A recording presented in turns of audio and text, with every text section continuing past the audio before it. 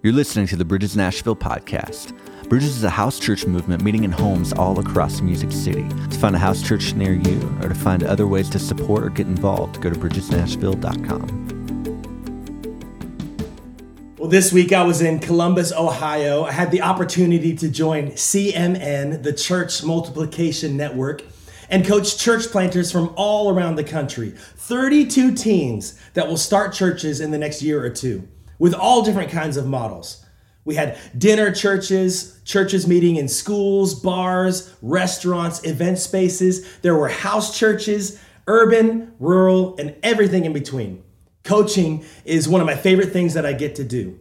See, I get to share some of our journey here in Nashville with planting bridges, and I get to pour into future pastors and leaders. I love the Church Multiplication Network. In fact, it's one of the ways that your giving at Bridges makes a difference. Did you know 10% of everything that comes in through tithes and offerings goes to investing in church plants through CMN? When you give, you partner with planters. Since we started as a church in 2018, we've been able to be a part of over 400 other churches launching all across the world. So I want to thank you for your generosity and for giving today. I love coaching and spending time with people called to ministry. Back before coming to Nashville in 2017, Sarah and I were on staff at National Community Church in Washington, D.C., where I was the worship director. And while there, I got to raise up and train dozens of worship leaders. I was also a mentor in their protege program.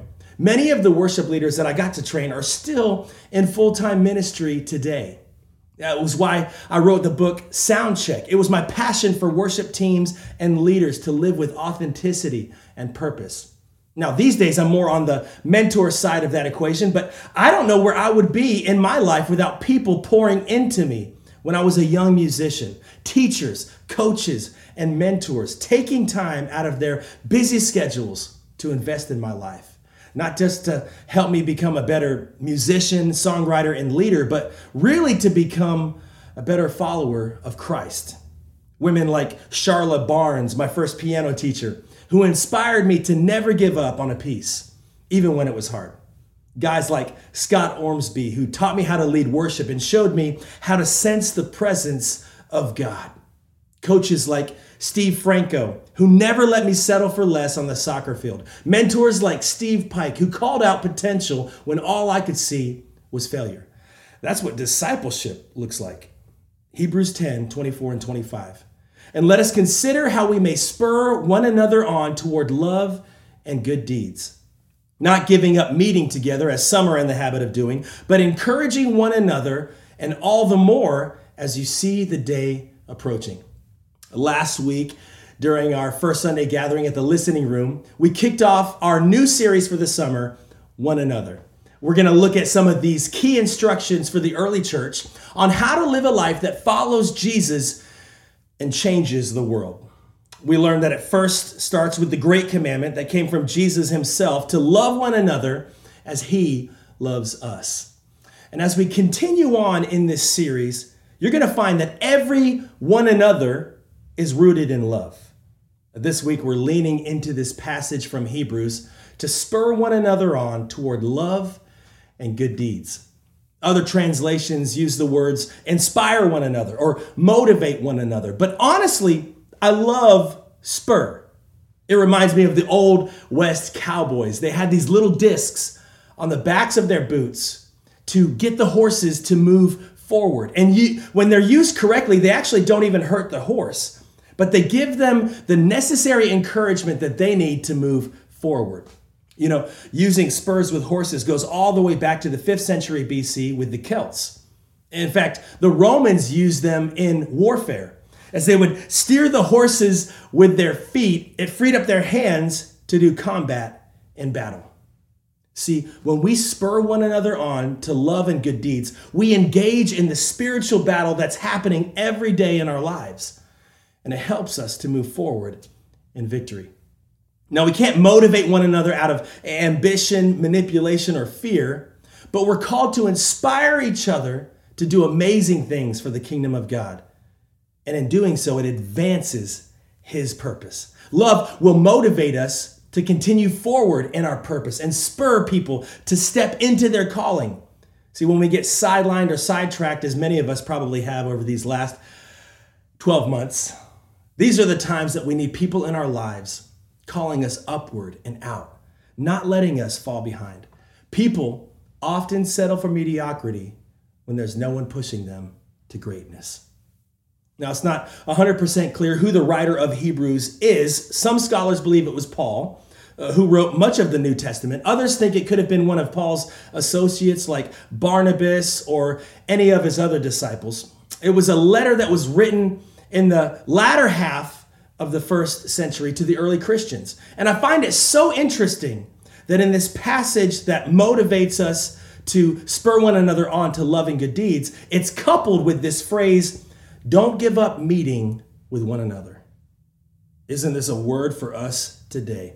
As we're emerging out of what I would call the most isolating year of our lives. If there's one thing that 2020 and COVID have shown us, it's that we were made for community. This is so key, and yet statistics are showing high percentages of people not coming back to church, not engaging in their faith community, and thus falling away in their faith. I just want to emphasize how important it is to not give up meeting with one another. Following Christ is not a solo sport. This is a community-driven faith. Hence, these 60 one another commands. We need each other. See, you can read the Bible by yourself. You can pray by yourself. You can even worship God in the solitude of your home. And listen, there have been some beautiful moments with just me and God at my piano. But there's something special when we come together as the body of Christ to sing praise at the listening room. And there's something powerful when, as the church, we have these prayer and worship nights and the people of God meet the presence of God. There's something amazing that happens in house church when 10 to 15 people are gathered in a living room or around the table to discuss the scriptures, to pray and share testimony. You know what happens in house church? One another. This is why we do it. In my humble opinion, I believe that house church is the easiest context to live out this one another lifestyle. This was the New Testament church. They met in homes. Now, I know it's not the only way, but I believe sitting in circles is better than sitting in rows. Why?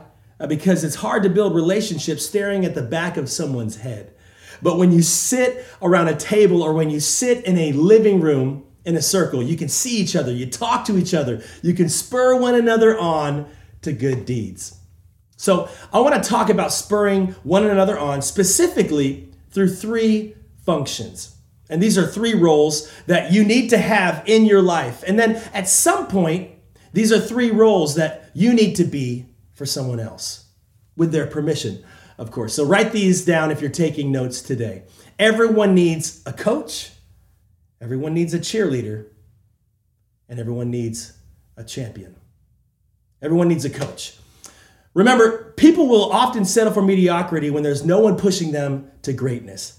Last year, one of my favorite documentaries that came out was The Last Dance. It chronicled the 90s Chicago Bulls with Michael Jordan, who at one point was the greatest and most famous athlete in the entire world. See, I grew up with a Jordan obsession, and I had to watch this series when it came out on Netflix. And in one episode, they had this interview with Michael, and he was talking about how he never wanted to stop getting better. And therefore, he always wanted to be coached. He needed somebody telling him that there was always another level to get to. There was always another goal to attain. And for Michael, that was Phil Jackson. Now, Phil is a legend in his own right. He holds the record for 11 NBA championships. He won a couple as a player. This was the perfect coach for a guy like Michael. It was a special relationship, kind of like one we see in the Bible. Paul, the author behind many of these letters to the church, didn't do ministry alone. He would travel from city to city in the ancient Mediterranean, taking the gospel wherever he went. But he usually took people with him. Guys like Aristarchus, who went with Paul to Rome. Barnabas, a fellow Jew, helped him evangelize the Gentiles. There was Silas, John Mark, and many more. There was also Lydia, the first documented convert in Europe. She was probably a fan of house church too. Check this out. Acts 16, 14 and 15. One of those listening was a woman from the city of Thyatira named Lydia, a dealer in purple cloth. She was a worshiper of God. The Lord opened her heart to respond to Paul's message. When she and the members of her household were baptized, she invited us to her home.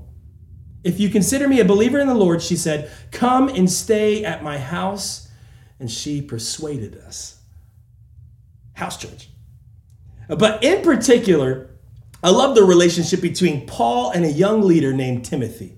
Paul is very clearly a mentor and a coach in Timothy's life. And he wrote 1st and 2nd Timothy as letters to inspire and spur his young friend on to good deeds.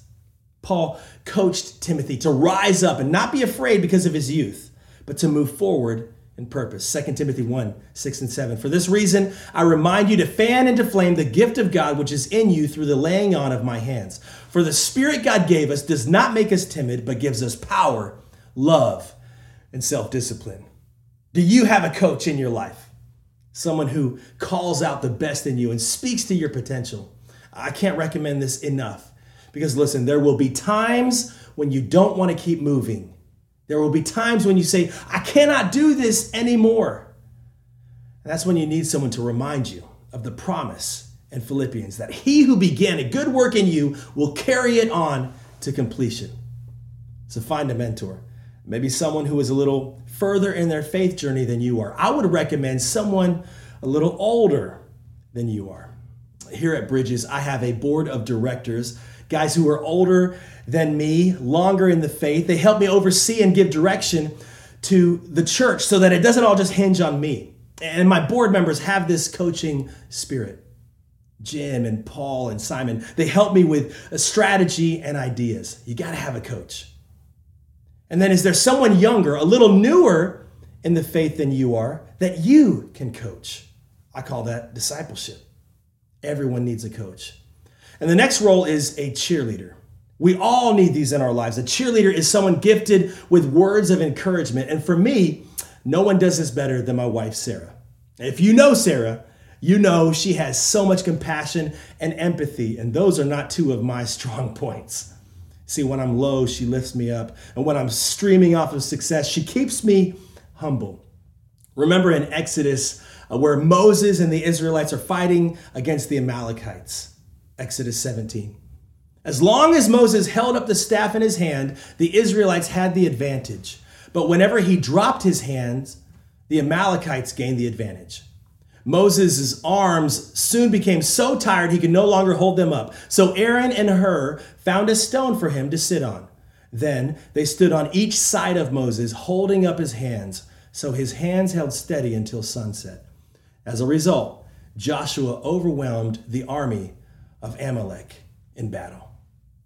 See, a cheerleader will hold your arms up when you're tired. Nothing shows this moment better than a more recent moment that happened in the 1992 Olympic Games in Barcelona, when British runner Derek Redmond, he gets this injury in his hamstring, but he didn't want to give up. So somebody came to his side, held him up, and cheered him to finish the race. Check this out. Now down the backstretch. Ismail on the left of the screen is running very, very quickly. And inside of Lewis, Sunday Bada of Nigeria. And Derek Redmond of Great Britain has pulled up with an injury. Redmond is out. Derek Redmond, the British record holder, and an important member of that British 4x400 meter relay team, as he doesn't want anybody to help him. It'll be Lewis to win in 44.50. Look at this.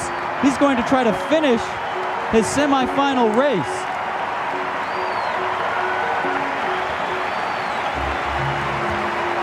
The British have a certain tradition of running, which you have to respect.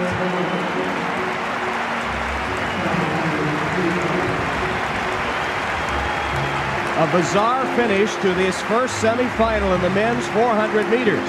Derek Redmond of Great Britain pulled up with an injury halfway down the backstretch. He's fighting off those trying to help him to finish the race in his lane. and now the pain too much.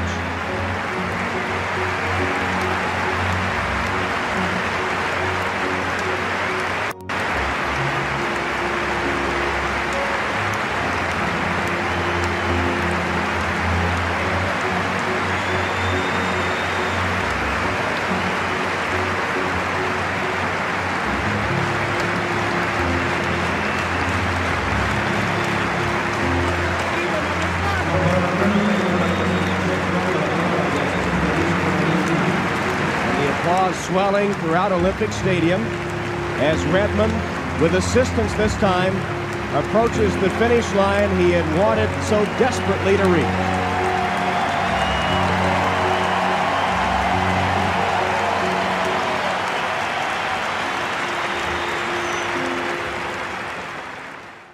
Who is in your life that needs cheering on?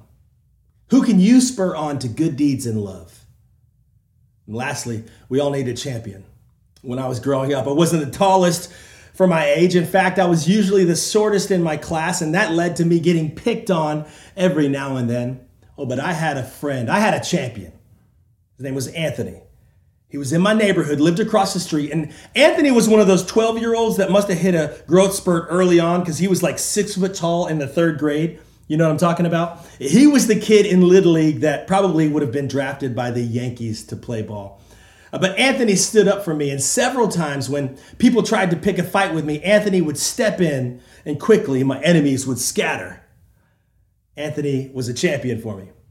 See, a champion is someone who will go to bat for you, who will fight for you. And there has never been a greater champion in all of history than Jesus, who fought the battle with sin and death, and he conquered the grave. He won your victory. Hebrews 12, verse 2. We do this by keeping our eyes on Jesus, the champion who initiates and perfects our faith. Now, the Greek word for champion here is archegon, and it means pioneer or chief leader. It's someone who goes before us and blazes the way, makes a path for us to follow in. And when we say yes to a life with Jesus, he spurs us on, leads the way so that we can make disciples and advance the kingdom. Makes a way so we can step into purpose, alive in faith and not held back by a spirit of fear, but one of power, love, and sound mind. And so to be like Christ, I pray we have the heart of a champion. Now, that's not just a Disney kind of phrase. It's a true calling to be a voice for the voiceless, to take a stand for those who feel defeated. This is why I love Second Saturday Serve and partnering with missionaries, because it puts our faith into action. You know, this weekend we joined Second Harvest Tennessee and packed food for hundreds of families that are under-resourced right here in our community in Nashville. This is one reason we do our annual backpack drive that's coming up to help those kids in need. We want to be a people that champion others. Let's be cheerleaders. Let's rejoice with those who rejoice and mourn with those who mourn. Let's look for opportunities to be a coach. And then let's get a coach, somebody who can disciple us with intentionality. Listen, grab coffee with somebody in your house church. That's a great place to start. Let's not give up meeting together, and let's spur one another on toward love and good deeds. Let's pray. Thanks for listening to the Bridges Nashville podcast. To stay up to date on everything going on at Bridges, you can find us online at facebook.com/BridgesNashville or at Bridges Nashville on Instagram.